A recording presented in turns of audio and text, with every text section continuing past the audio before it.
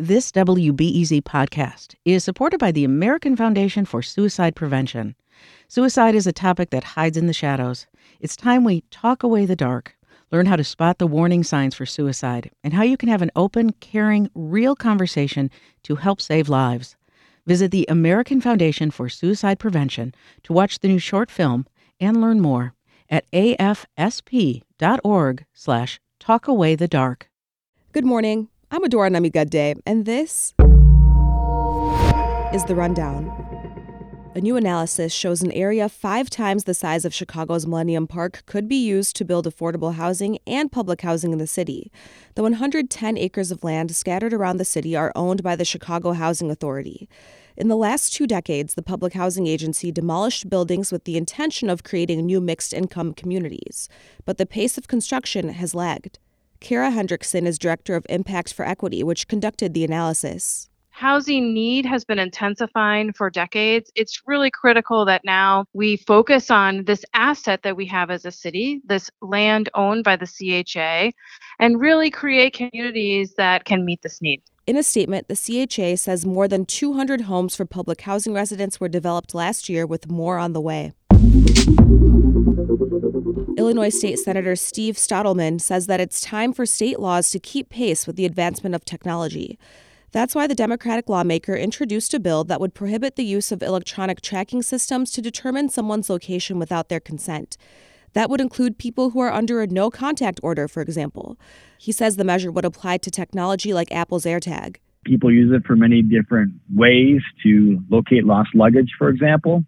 But, just like any good thing, there'll be bad people that'll try to find bad ways to use it. Stottlemyre says law enforcement officers are now seeing these tracking devices being used in cases of domestic violence.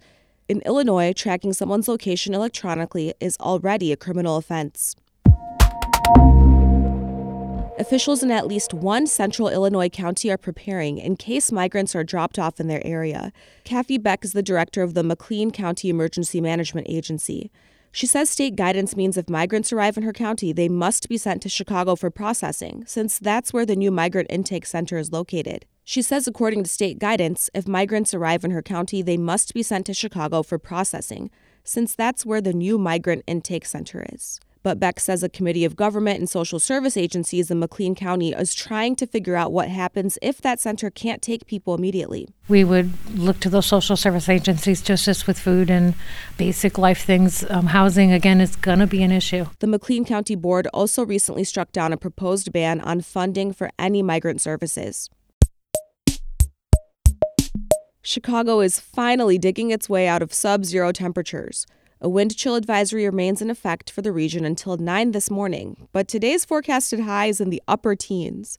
Illinois state climatologist Trent Ford says that's still below normal, but way more moderate. Nobody's going to exclaim that 20 degrees is warm, but it's definitely a lot better than where we've been the last few days. So I'm glad to see a little bit of a more optimistic forecast. The National Weather Service warns that dangerous wind chills could return Friday and Saturday, but highs should be back in the 30s early next week.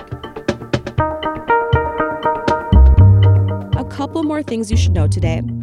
The Illinois State Police is in the final phase of enacting rules on how to enforce a law banning high-powered firearms and accessories.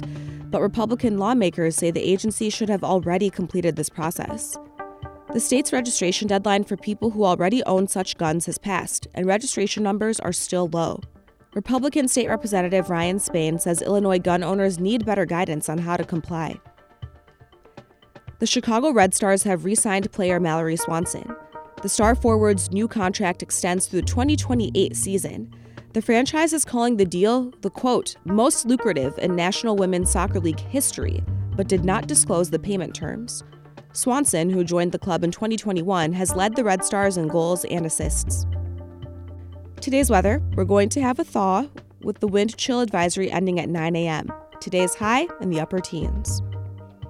Later today, we'll hear from a Menominee chef who champions indigenous foods. We represent over 330 tribal nations here in the Chicagoland area alone. So if my community is eating my food, I want them to have great ingredients that are familiar to them and that feel like home to them. My Rundown co-host Erin Allen talks to chef Jessica Walks first about her catering business and how she fell in love with cooking. That's today at 1 o'clock. I'm Adora Namigade. Thanks for listening.